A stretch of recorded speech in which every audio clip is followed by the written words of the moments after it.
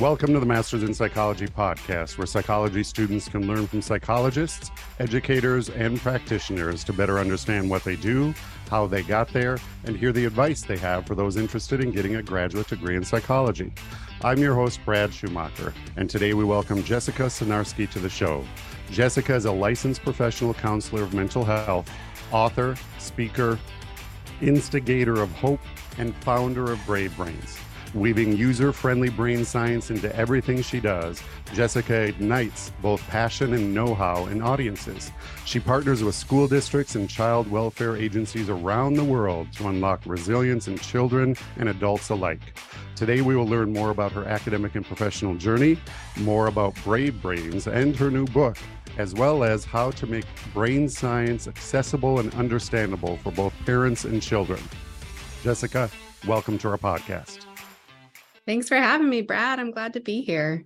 Well, thank you for taking time out of your busy schedule to be with us. I'm excited to talk about your journey. The first thing I want to ask you is, can you tell us a little bit more about your journey and what led you to become a licensed professional counselor in mental health, or LPCMH? Sure. So I am one of the rare people, I feel like, who didn't change majors. I kind of knew toward the end of high school that I wanted to be a therapist. That really appealed to me. I think as is true for many in the helping fields, my own trauma background probably played into it. And I had gotten some help as a kid and found that, empathy was a strength. And so just was excited about leaning into that a bit. I think if I had to do it over again, I didn't know that I wanted to work with kids necessarily. In fact, I thought I didn't want to work with kids. And if I had known the path I would end up on, I would have gone the licensed clinical social worker route. But we don't know these things when we're on our journey, and it's been fine. And I don't think, where you ended up, whether or not you had one or the other, probably wouldn't have made a huge difference.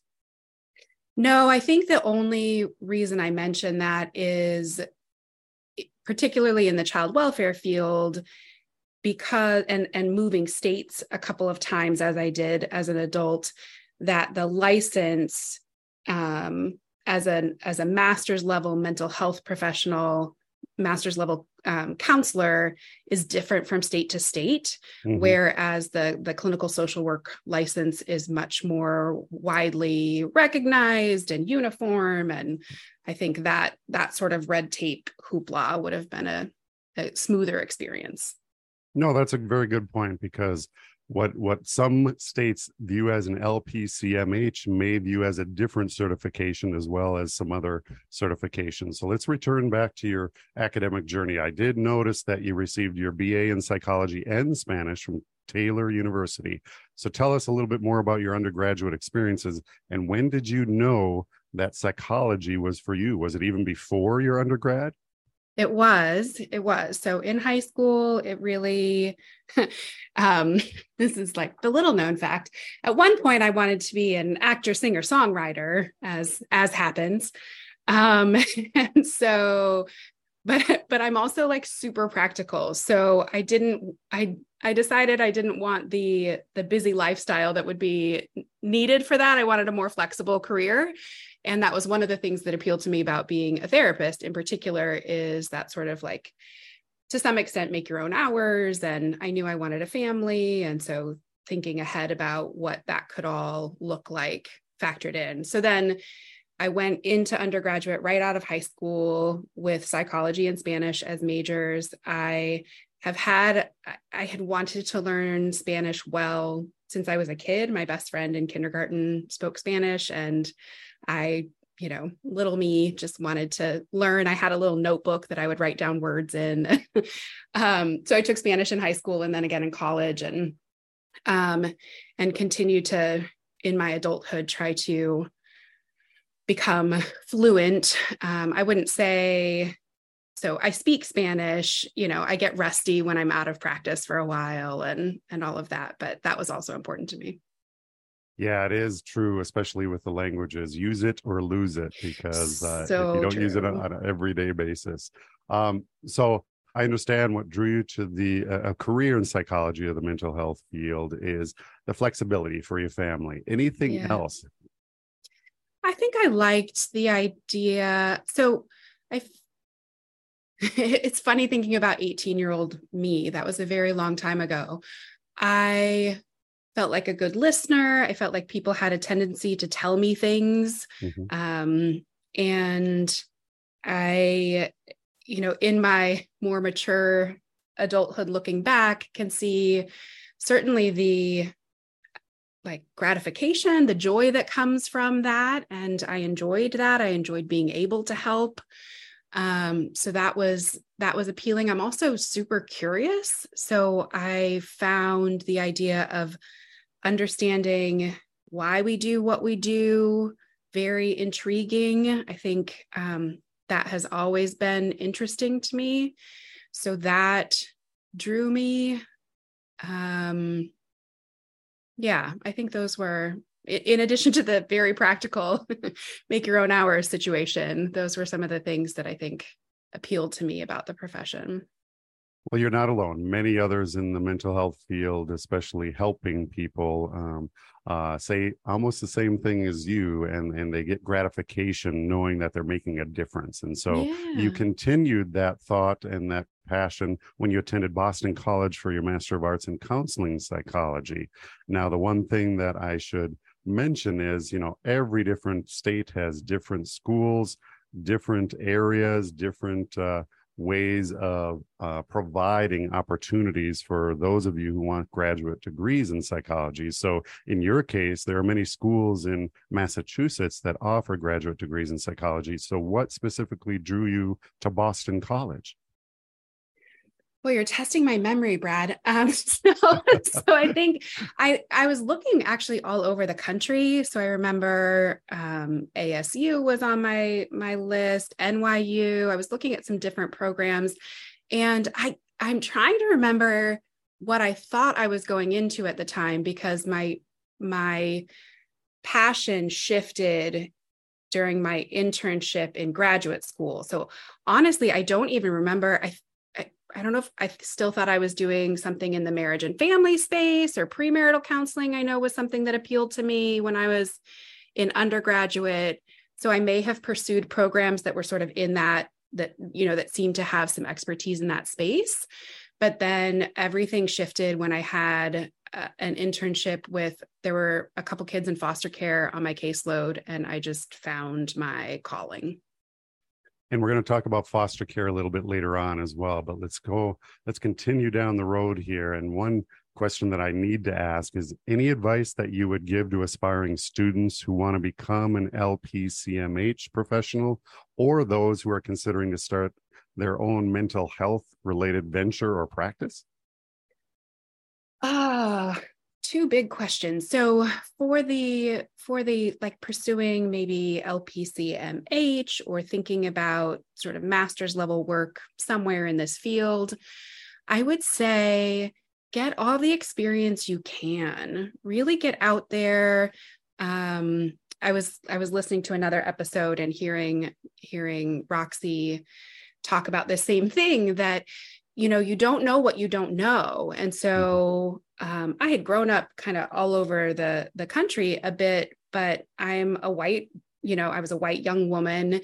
And I really needed to get immersed in lots of different places to understand my blind spots and find where I could come alongside in a healthy way. So maybe it's internships, maybe it's volunteering. I had a mentee a couple of years ago who, thought she knew what she wanted to, she thought she was on this path, and then got into it for a minute and was like, nope, this is not for me.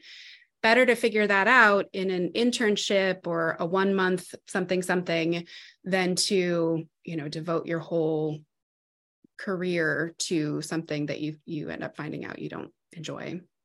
Exactly right. And, the other thing that I always say is don't be afraid to try new opportunities. And Yeah, don't think about it as, oh my gosh, I wasted a month and I didn't like it. No, don't think about it that way. Think about it as, I figured it out in less than a month that I didn't want that career path. So that's that's so just another true. way of looking at it. So, That's so um, true. are there any other certifications that you consider getting, or any other experiences? I know that Mm. many of my guests talk about, hey, I got certified in this, I got certified in this because I apply it in my clinical practice. Now, we're going to talk about BraveBrains in a second. So yours is a little different. It's not really a clinical practice. It's actually more focused on other areas, training Sure. and that sort of stuff. But are there any other certifications that you considered getting? And if so, So why? yeah, I did. And I did get, I am a lifelong learner. I just think there's just so much value in staying curious, in digging into what you don't know. I think the thing I didn't hear as much as I wish I had in graduate school was the value of sort of bottom up approaches and treatment with the brain and body in mind.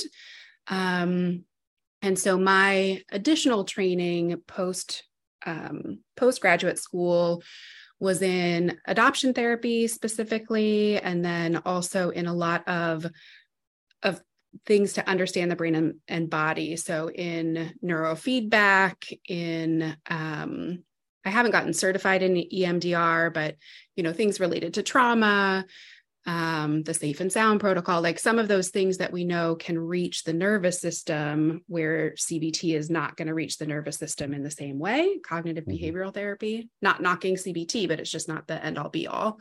mhm. So the other thing that I found about 10, 12 years ago now is I am super intrigued by the senses and the world of sensory processing. So I think, if I had an extra year or two of life to live, I would probably go down some sort of occupational therapy path, because I think understanding our body just plays into understanding why we do what we do and how our body functions and how our 8 senses are taking in information.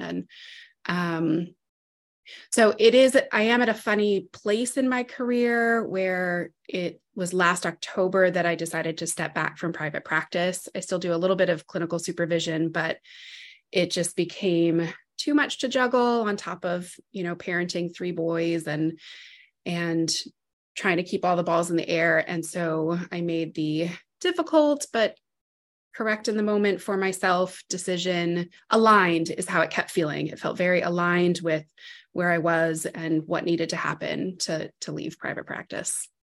Well, I should mention that for years and years, those in the mental health field were among the top 10 in the burnout, rate. And so it's no wonder some people in the mental health field and especially clinical psychology get burned out, and you have Yeah, to take care of yourself. So I so applaud you true. for recognizing that and moving on to the next stage in your career.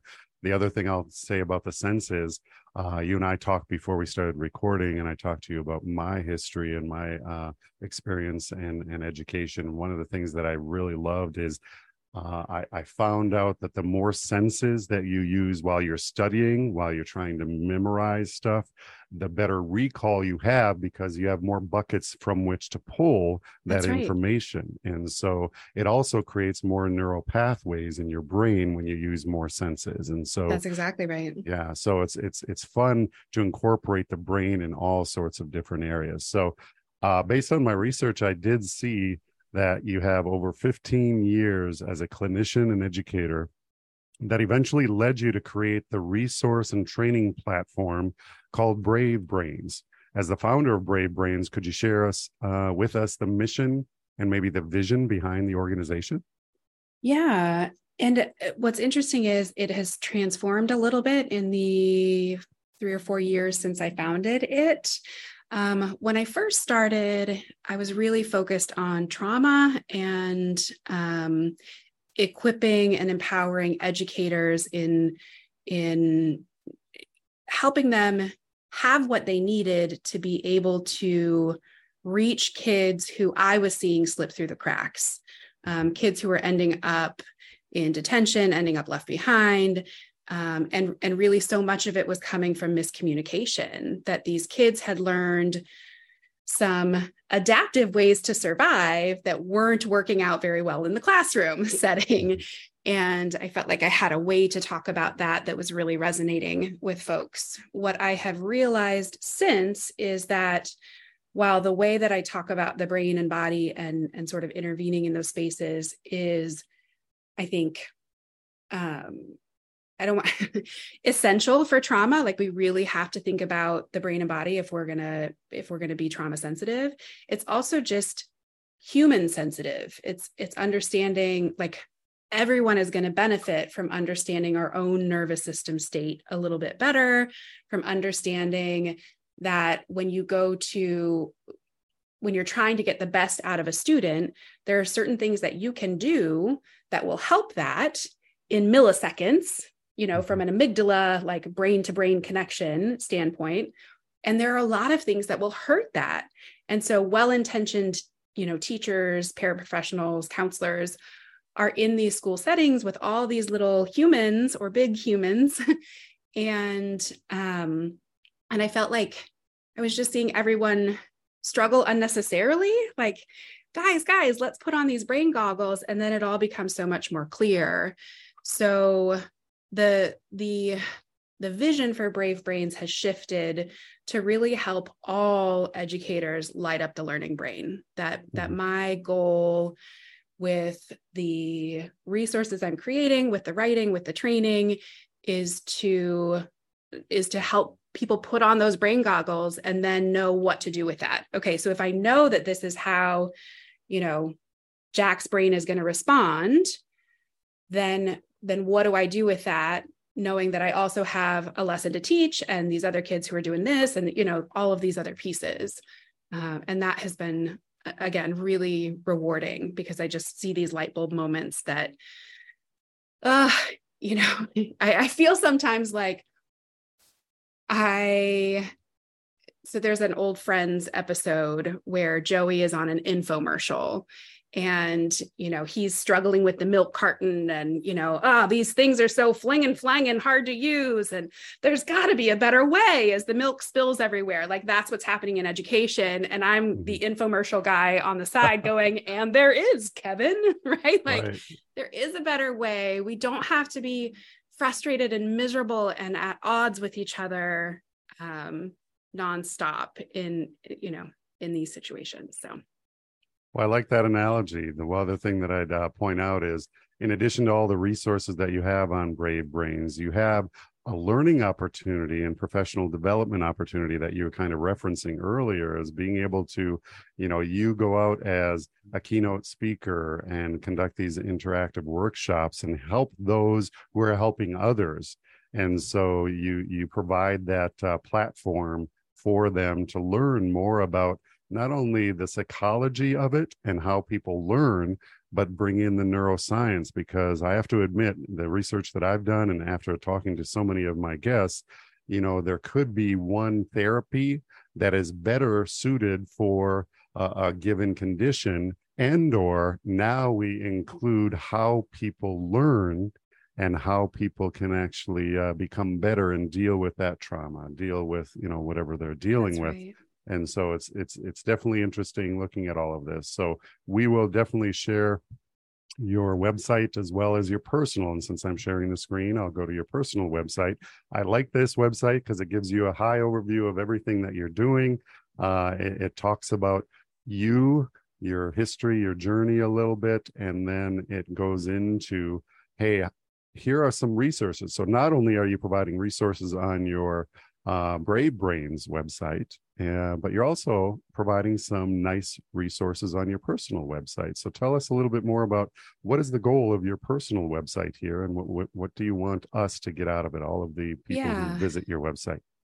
So my mission, I've actually been doing a lot of work on this. Like, what is my purpose? What am I trying to do now that I feel like I'm in this sort of help the helpers stage of my career?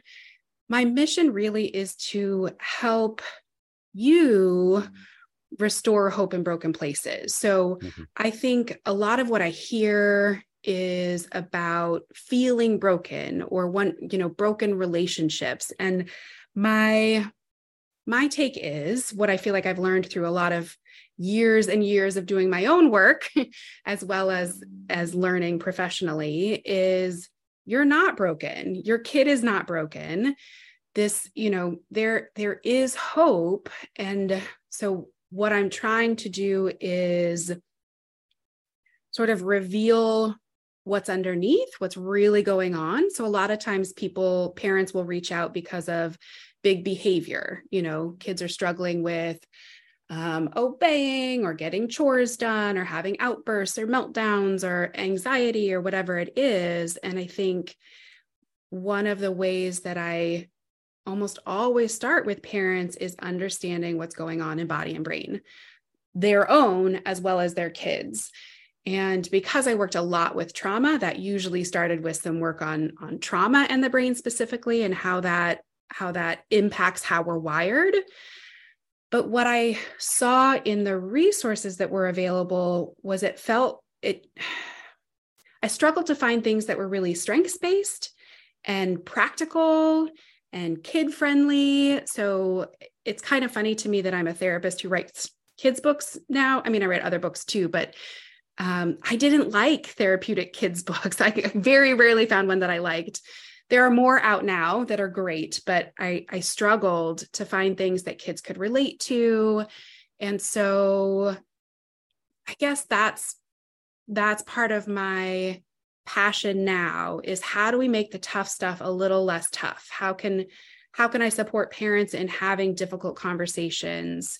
And honestly, I mean, the vulnerable thing I will share is I'm still trying to figure that out. There's a lot of noise out there. And when you're an author, there's a lot of pressure to be on social media and be doing all the things all the time. And so it has taken some concentrated energy over the last year or so to start to figure out, along with I have a director of operations. We're a very small team at BraveBrains at this point, and along with Melanie, to figure out what is reasonable, what can we do, how do we help restore hope in broken places. So I have all of these resources. I have courses. I have things that are free because I just feel like I have magic beans that I want everybody to have access to. And we live in an age of information overload. So if you go to the website, even as this podcast airs, it might look a little different. If you go to it a year from now, it might look a little different, because I'm always trying to figure out how to reach someone who's hurting, how to not overwhelm, how to provide you just what you need. And so that has been an evolving process. And it's difficult to anticipate what your listeners, visitors, clients need, because those needs may change. And so similar to our website and our podcast, we get feedback on, hey, I'd love to hear more about a sports psychologist, love to hear about neuropsychology, whatever. But it's those that we don't hear that we try to anticipate helping as well. And so let me return back to, starting the business and the business aspect of it. And, what are some of the crucial business skills or knowledge that you had to develop to establish and grow BraveBrains? So I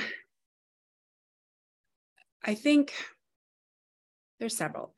One is not being afraid to ask for help. You don't have to have everything figured out. If you're a psychologist, and maybe you're also owning this small business. And so it's okay that you need help figuring out how to own your small business. That's all right. I think second, we do have to, I have reluctantly gotten on board with, I have to figure out messaging, and I don't love it. I don't speak in sound bites. I'd much prefer this hour-long conversation than the 30-second Instagram reel. I want to dig in. Let's talk. Let's flesh it out. It's nuanced. And so if you are, especially I think if you are trying to expand your business or you're trying to reach, more people, you do have to think about messaging and what your marketing looks like, knowing that there are lots of scam artists out there trying to lure you into, all you have to do is this, or pay us $3,000 and magically this will happen. And so there's a lot of misinformation out there. So really paying attention to what's in it for the listener, the reader, the website visitor, the client, what is going to make them want to come to this website. I think that has been an important thing to pay attention to. That is very top of mind, especially because of all of the business changes that we've been making over the last couple of years. What else? Maybe the other thing I'll jump in here is, billing. If you are more of a clinical oriented practice, you have to deal with insurance and billing. Right. Now that you're doing a little bit different, you don't have to focus on that as much, but you still have the billing aspect of it, the That's accounting. And then the social media, like you just mentioned, is a big challenge. If you don't like it, that becomes even more challenging. So hopefully other people on your team can help out, or it sounds like you reached out and tried to find another outside company to help you with that. But to your point, how do you know if they're legit, if they're effective, if they have a guarantee, if they have anything out there that, but it's all these things that you don't learn while you're going through school, let alone undergrad or graduate school. They give you the tools and they help you, lead you up to get your degree and or licensure. But I haven't seen a school yet that actually talks about or has a course on how do you open and run and maintain a business or a practice. And it would be nice if professors would incorporate that into their programs and bring in live examples of people that have done that from square one to right now. So that's one of the things that we're trying to do on the website, is bring in some of that information for psychology students if they are interested in opening up their own field. Can you think of any other skills or knowledge that students may need to acquire if they are thinking about going down this career path? I think you're spot on with the like accounting and business side of it, and to not be afraid to not just ask for help, but the value of collaborating and networking, especially if you're going into private practice, like solo private practice, because it can be so lonely. So I've had various, I think I've been part of almost every version of private practice, with a group that had a biller, sort of on my own, but with some camaraderie and sort of group feel. And for me, being all on my own was not a good fit. I needed especially my cases tended to be really intense, complicated cases. And so having a team was important to me. So I think having some humility to flesh that out and figure that out is really important, even while you're figuring out all of the accounting and, the business side of it. So the other thing, I kind of went quickly through your website for BraveBrains, and I mentioned, of course, you have all these resources available and the professional development opportunities. What are you now focused on? Are you focused more on the latter, more than the clinical side? I know that you kind of walked away from that or stepped away because you wanted to have a change in your career. Tell us a little bit more about what is the primary goal or helpful resources and or opportunities on BraveBrains. So I am super excited about what's coming for BraveBrains. Not only so in two main ways. One is I've been training on this stuff for a while, but I didn't have a book that sort of put the pieces together. And I have spent the last year actually creating 2 books that will flesh that out for the world of education in really practical, empowering ways. You won't find them anywhere on the website yet because they're still in production. But that has taken that's actually part of why I stepped away from private practice, because writing those along with all of the training and the other pieces of what I was doing became a lot. So my hope is, what I've seen happen is, I'll do a training, but I'm not a big fan of like drive-by training that there's no follow-up, there's no like, put this on and wear it, let's dig in for longer. I think there will be more opportunities for that. I'm seeing that open up with several districts and some different organizations around the country. And not only that, but any, school counselor in Missoula, Montana will be able to grab this book and get some of the magic beans, get some of how this can be helpful for their students, for their staff.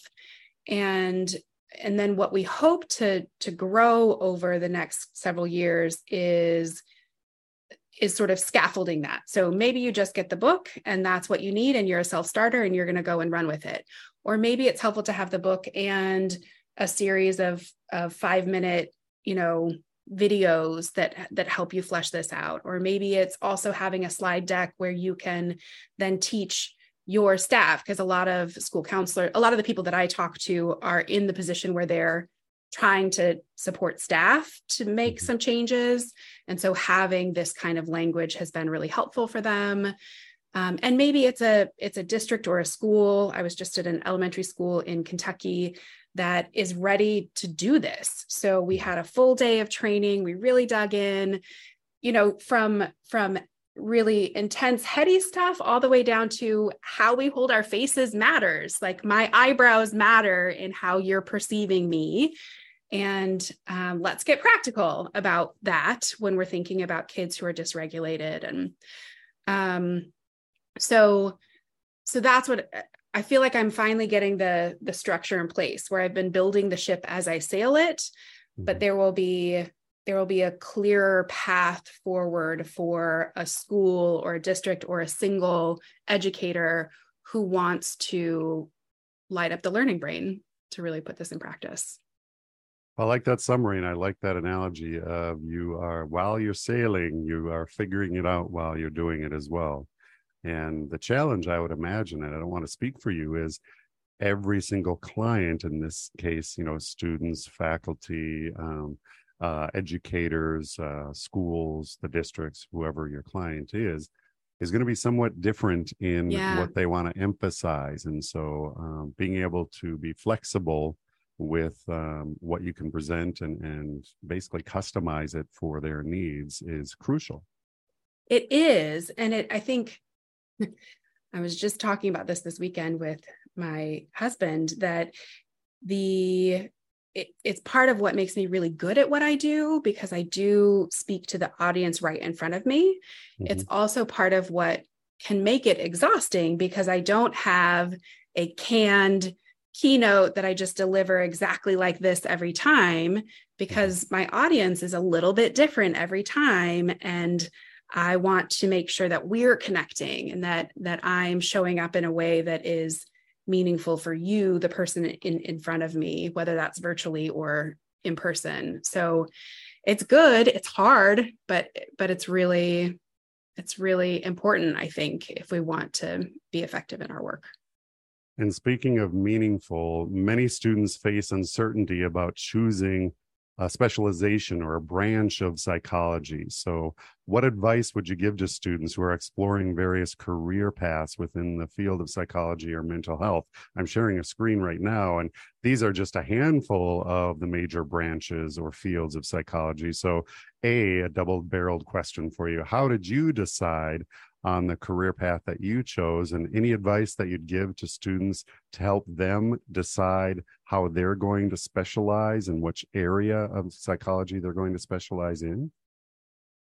think my advice would be pay attention to what lights you up. Pay attention to your passion, because you're much more likely to be persistent with it if you are passionate about it. That's grit 101, right? So I think, notice that. For me, looking at that list, I get all excited looking at neuropsychology. Like I wish I had a few extra years to go and get a doctorate in that. Educational psychology, super interesting. Maybe you love the lab stuff. I like learning about the research, but I don't like the data crunching. It became very clear pretty early on that was not the direction I was going to go. Pay attention to what lights you up. Mm-hmm. Okay. Very good advice. I know other people on the podcast have said almost the same thing. What's your passion? What do you want to do 5, 10, 15, 20 years from now? And plan for that. And so that will help direct you. And then if you're interested in neuropsychology, go ahead and participate or volunteer in the lab, do some work there. And if you find out, like we talked about earlier, if you find out quickly that it's not for you, well, then go on and move on to something else as well. So reach out, Google that career path and talk to somebody who's 20 years in and see, is that something that I want to be doing? Or, do I have this vision in my head of what that is? And it doesn't really track. Right. Exactly. Now, you mentioned about adoption before. You became a certified adoption therapist in 2008. You were awarded the National Voice for Adoption Drenda Lakin Memorial Award in 2021 in recognition of your valuable post-placement support and services to families who have achieved permanence for children in the child welfare system. Tell us more about your inspiration to become certified as an adoption therapist. So I mentioned before that during my internship at Boston College, I was at the Massachusetts Society for the Prevention of Cruelty to Children. It's a mouthful, MSPCC.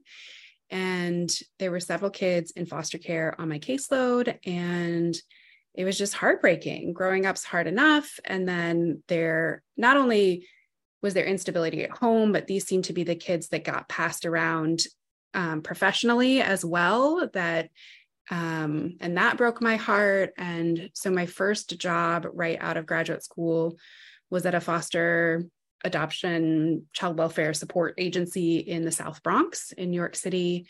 And it became very clear very quickly that I didn't know what I needed to know to be helpful, that I had a lot to learn. And so that sparked a number of things. I sought some quality supervision. I really tried to bring that into the agency. Like, what are we doing to support clinicians? And when this opportunity came up for the postgraduate certificate program, I thought, yes, like I need to understand this world better. I think in hindsight, the world of adoption, foster care, kinship care, there's an appeal to it to me personally from growing up with two moms who lived in different places. So it was a biological mom, stepmom situation, but all of the complications that go even with that, even with still having my biology around me, but those complications played into having some empathy for all of the moving parts involved in these families. And it was heartbreaking. And I feel like our systems are failing kids. And I felt a little bit lost in it for several years of like, where is my role to come alongside? And as I started learning about particularly attachment and the brain, that was the sort of light bulb moment for me. So Dan Siegel and Tina Payne Bryson's work around like the whole brain child, just sort of making brain science really accessible, that was helpful. And then I also got to work alongside Jonathan Balin, who is just a brain nerd. He just loves neuroscience. He's a clinical psychologist and the co-author of a couple books. And we would talk about this stuff. We also led some some study groups together, and it was conversations around that big conference table that sort of led to, okay, the science is saying this. I was putting these things in practice with my clients and seeing really wonderful things happening, but everybody needs to know this. It can't just be a secret that we keep to ourselves. How do we help it be something that everyone can access? And so that was, I was thinking about that around 2016, 17, and that sort of sparked this journey into writing and resources and this wild ride that I'm on right now. Well, you're still on the wild ride, and we're trying to help you with getting a little bit more information about your website and then the BraveBrains as well. When you mentioned something about the adoption, what's sad for me is to know that the younger years, young kids, that's the most critical time for child development, let alone neurological development. Yeah. And to have that feeling of being pushed around from one adoption agency to another or from different families has got to be a negative experience, to say the least. And you don't build that trust factor that you have. And so I applaud you for becoming a certified adoption therapist, because I would imagine, correct me if I'm wrong, but you have a good understanding of how the system works, and you can thoroughly explain it to them in simple terms, and then they could rely on you and help increase that trust factor with them, instead of feeling just being pushed around, like I said. We need safety, and you hit the magic word. It comes back to trust. And so many of the kids that I've worked with, trust was not adaptive. It didn't make sense to trust from a neurological perspective, right? Like they spent time in this cycle of mistrust instead of this trust building cycle. And that has a lasting impact on brain and body that often gets talked about in negative ways. Well, they're damaged, or that leads to bad behavior. And they're broken. They feel broken. Parents feel like they're broken, right? Like it's just a hot mess everywhere. And I think the perspective that certainly shifted in me, and that I try to bring forth in my work, is that all behavior makes sense on some level. And for most of our kids who are struggling, for all of our kids who are struggling, there's something behind that. No one comes in the world wanting to be a bad kid. No one wants to be addicted to drugs by the time they're 12 years old, or to be whatever it is. But it's hard when you're in the thick of it as a parent to hold compassion, because kids don't say, gee, I'm having a hard time, or my brain has adapted to be really defensive, or, this angry outburst really means that I'm grieving my birth mom. Their actions are big and sometimes scary, and that sends adults into our self-protective defense brains. And then again, we just end up with everybody miscommunicating and feeling hurt and heartbroken. And that's what I'm really hoping to mitigate. People need to protect themselves. I don't care what age you are. You get into that maladaptive behavior, and it just feeds on each other, and then it exacerbates and doesn't help at all. It's tough to do that self-reflection. And for kids, it's even more difficult, and even some adults, to recognize, what am I actually feeling and why am I doing this? And so I want to share, you are the author of many books, including Your Amazing Brain, the award-winning Riley the Brave series, and Light Up the Learning Brain. Your newest book is called Riley the Brave's Big Feelings Activity Book, a trauma-informed guide for counselors, educators, and parents. And so I'll go there. Here is the newest one. And so I tell us a little bit more about this newer book and more about the Riley the Brave series. Yes. So this is a book that can serve a lot of audiences, but I think one of the places that it works the best is for counselors, psychologists, mental health, social work types who are trying to come alongside families. So a lot of parents are so exhausted when they're parenting a kid who has big feelings that they need some support. And so my goal with this book is to give you language, tools, tips, strategies, not just a whole bunch of worksheets. That's not what it is. It's really, it's a way to bring the magic that I saw in my counseling room to you. So it's divided in sections from a brain building perspective, that there's a getting to know you section. There's some stuff about feelings, what they even are, because I think we don't even know sometimes, about the brain and how the brain plays into this, and some of the protective ways our brain kicks into gear.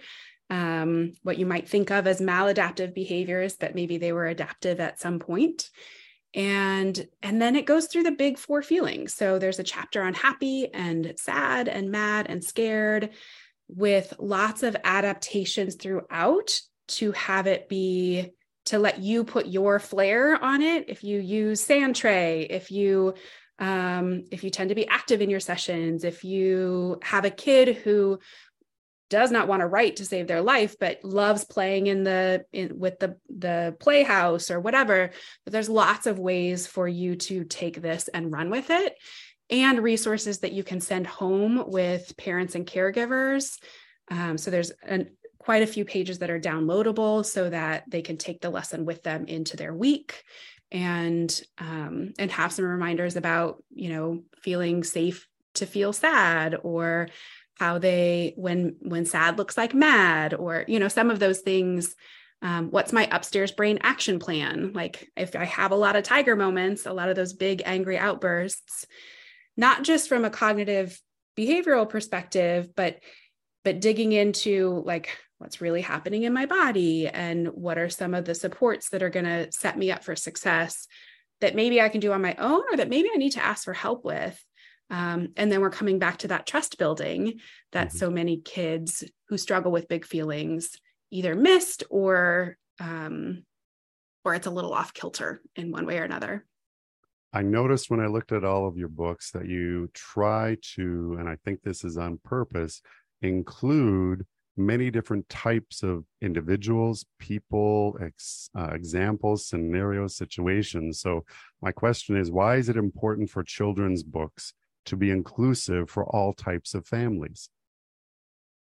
So I'll answer that 2 ways. One is just from a simple brain perspective. So for us to put ourselves in a story, we have to have something that we feel like we relate to. You need to relate to the main character. There has to be something redeeming, or especially when we're talking about children's books, if a kid, what I would see happen is I would lose the kids I was working with, their interest in it, because suddenly they were jumping through mental hoops to try to put themselves in the story, because it was talking about mom and dad, or it was talking about, auntie so-and-so, and that wasn't their situation. So Riley the Brave specifically is very much a blank canvas for that reason. The other reason I think it's so important that children's books are inclusive and representative of a wide variety of abilities and races, and all of the ways that we are diverse, is that we as humans function best when we feel safe, when we feel seen, and when we feel valued. And if you look at your bookshelf, that might tell you a little bit about who feels safe, and who feels seen, and who feels valued. And so as I have written, particularly writing with human characters, I've been really, what's the word I'm looking for? Intentional about not just representing what I think needs represented, but asking questions, connecting with my community to make sure that I'm representing things well and appropriately from people with lived experience, and making sure I'm not promoting any stereotypes, and being just super duper careful, but that being careful doesn't have to mean I'm just only going to write this little thing that I know. I'm going to do the hard work to learn the things I need to learn and pay attention and ask the questions so that many, many kids can feel safe and seen and valued. You mentioned three elements that are very important. And under the scene, I would also guess that probably incorporates feeling understood and heard, or I should say it almost backwards, feeling heard, and the other, a step forward is feeling understood as well. Because somebody, a lot of times you can communicate, but you don't feel understood or heard. And then if you don't feel that, you almost draw yourself in and say, well, why am I going to take the time to share my vulnerability or share my emotions if they don't validate and I understand that they heard and understood what I'm saying as well and what I'm feeling as well. Yeah. So, one other thing, and I bring that up because you make social emotional learning, or some people call it SEL, practical and easy to understand, or easier to understand. And you equip parents and professionals with some of the deeply trauma-informed tools that they could use to help with their own children, their students. What are some strategies for helping children identify their emotions and process them in a healthy way? I think the first step is making sure we know how to identify our emotions and process them in a healthy way. We have to model as adults that we are feeling and dealing too. We're not robots. We don't have to hide all our feelings from kids, but we also need to own, if you yelled at a kid, that you need to own that you had a tiger moment, or that you flipped your lid, or, mommy yelled and I'm sorry. Hey, that wasn't cool. That must have been scary. And then stop talking. Don't immediately jump into, but you shouldn't have, I wouldn't have if you make me so angry. Like, those kinds of statements are not going to help us on our journey to help kids learn these things. So it really does start with us, as annoying as that is. And then I think the other thing that comes up so much for me is understanding that feelings are a mix of sensations, thoughts, and memories. And sometimes those memories aren't conscious.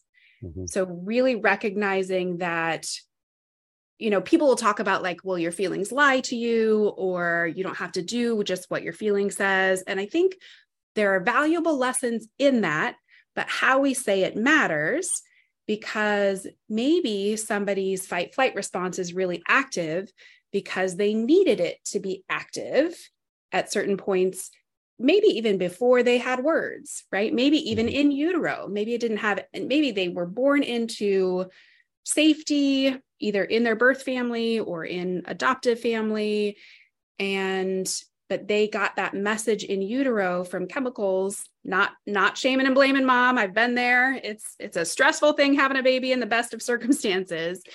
And so if we can hold compassion for these behaviors that come from big feelings, having to do with memories, with thoughts. I think we spend a lot of time thinking about thoughts or words, but I think that memories and sensations piece gets missed a lot. We talked already about, just how valuable I think it is to understand our senses, and that, we might be getting a message, that little pang of hunger might send us immediately to fight or flight if or freeze or shut down, if we've had experiences with hunger, even a long, long, long time ago. So much so that we might not even notice the hunger. We might only flip into panic or flip into rage. And so I think normalizing that all of this is mixed up into what we feel can help us sort of name it and walk through it without shame and blame. I think that's what I see as a difference in how I tend to talk about things and what I see in a lot of, I don't know if it's just older resources or maybe curriculum sometimes doesn't have this little bit of nuance that I think is helpful for all humans, but really, really important for kids with trauma. I would also add one other thing, and you kind of mentioned it already, but don't be afraid to pause. Ooh, yeah. We live in a society where if you pause too long, it's a bad thing. Or, my background is in interpersonal communication, public speaking. And so my students always felt like they always had to talk all the time during that discussion or during that presentation. Don't be afraid to use that pause to let things sink in.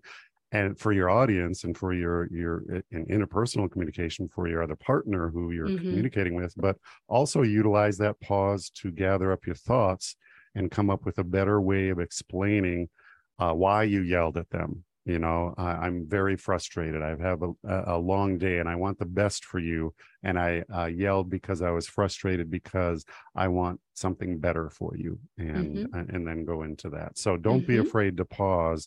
And this is applicable not only in your interpersonal communication with your children, your clients, your family members, but also during interviews. A lot of people want to talk, and if they feel like they're not talking, then that's the wrong thing to do. The interviewer would rather have you pause, collect your thoughts, and then respond accordingly in a succinct fashion. And so that's the only other thing I do is don't be afraid to pause. Agreed. There's so much power in that pause. Jessica, what do you love most about your job? I think the aha moments, the feeling of it really can be better. It doesn't have to feel so heavy. That is my favorite part. That's great. And you're kind of in a transition here. So if I asked you that same question another month or 2 or 5 months from now, you might answer a different way. Yes, indeed. What other personal or professional goals do you have or hope to achieve in your career? That's an interesting question. There's been so much going on the last 5 years, like such a transition happening. I think one of my goals is to get some better structure in place particularly with BraveBrains, but also with my other work with Jessica Sinarski, the entity, that will that there's enough revenue coming in that I'm not having to do all the pieces myself. I've chosen this profession because of wanting to do good in the world. I'm also working on figuring out how to, because of the society that we live in, this is necessary, pay my bills, right? That it can't just be because I want everybody to have the resources, but finding ways that it can be sustainable, I think is one of the goals that I'm actively working toward. And that's challenging for anybody and everybody. Some people are in a job they don't like simply because they get a paycheck. They don't know how to turn their passion into a revenue stream. So I'll summarize for everybody. So if you wanted to learn a little bit more about Jessica, you can go to her website, jessicasinarski.com. If you wanted to learn a little bit more about bravebrains.com, you can go there. And then we'll also share your social media. So here's your Facebook page. You also have your X page, but it's your Twitter page. Yeah, I just saw that change happen and was like, what? Yes, I know. I just saw that happen yesterday, literally. So here's your Twitter page. I wonder if they're going to change the actual URL for it. I'm not sure. They're probably going to keep it, but you have that as well as Instagram and then LinkedIn. And I should mention that if you wanted to see some of Jessica's videos, you do have a YouTube channel.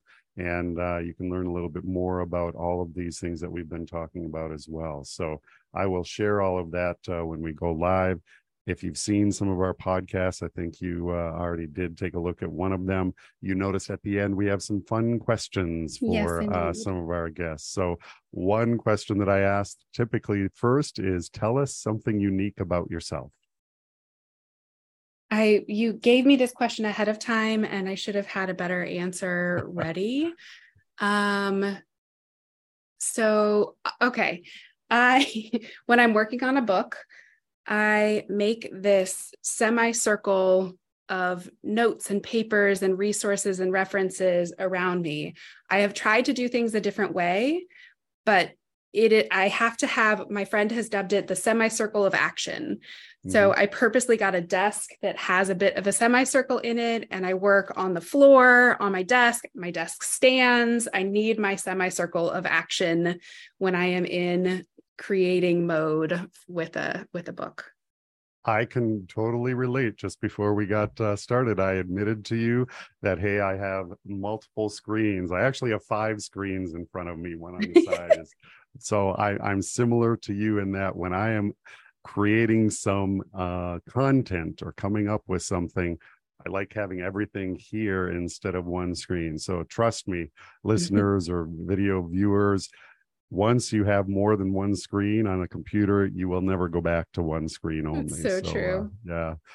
What is your favorite term, principle, or theory, and why? Hands down, upstairs, downstairs brain. So Dan Siegel's house model of the brain. I use my hand to make it. Super simple, super easy to understand, and just an essential gateway to which part of your brain is running the show. And that has been life-changing for so many people that I've worked with. We will include that as well, and we'll reference him and provide a link for that. Here's a thought-provoking outside of your career and your journey, just in general about life. What's one of the most important things you've learned in your life thus far? I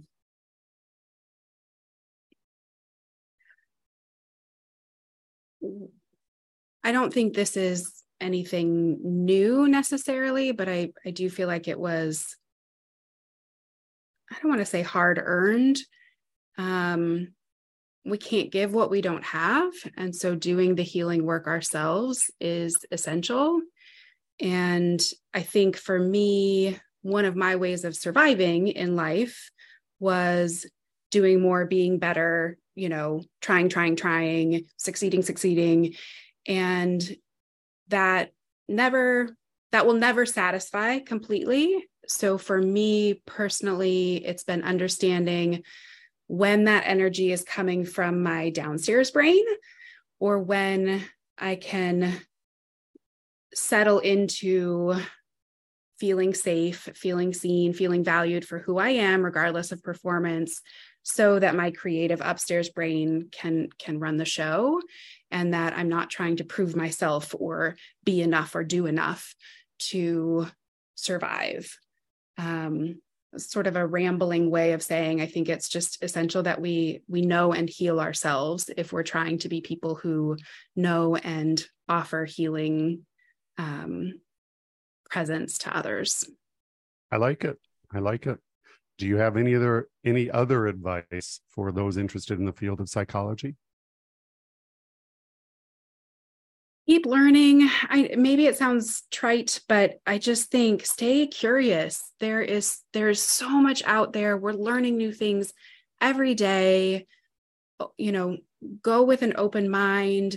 You don't have to believe every Instagram meme, or, you don't have to follow every trend, but stay curious, because there's really good stuff out there. If you had the time and money to complete one project or go on one trip, what would you do? Is it an either or? No, you can say both, either or. Again, if you had the time and money to complete one project or go on one trip, what would you do? Okay. So trip, I would love to visit the Great Barrier Reef. I've never been to Australia, New Zealand, that part of the world. I would love to do that. And project, I have had a book in mind for parents for about 5 years now that I just have not had time to pull through because of other books that needed to happen for publishers first. So I would just devote some time to that. It's coming. I really truly believe it's coming, but that's the project I would finish.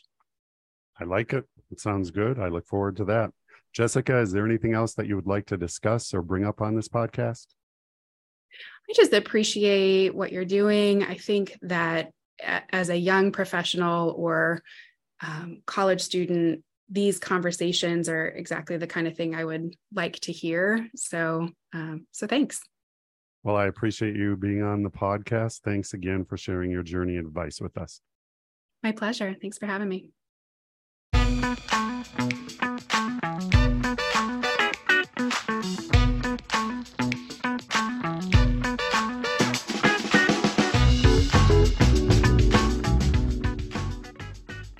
Thanks for listening to the Masters in Psychology podcast. If you want to learn more about our guest or listen to other podcasts, you can visit our website, mastersinpsychology.com, where you can search through all of the schools in the United States that offer advanced degrees in psychology.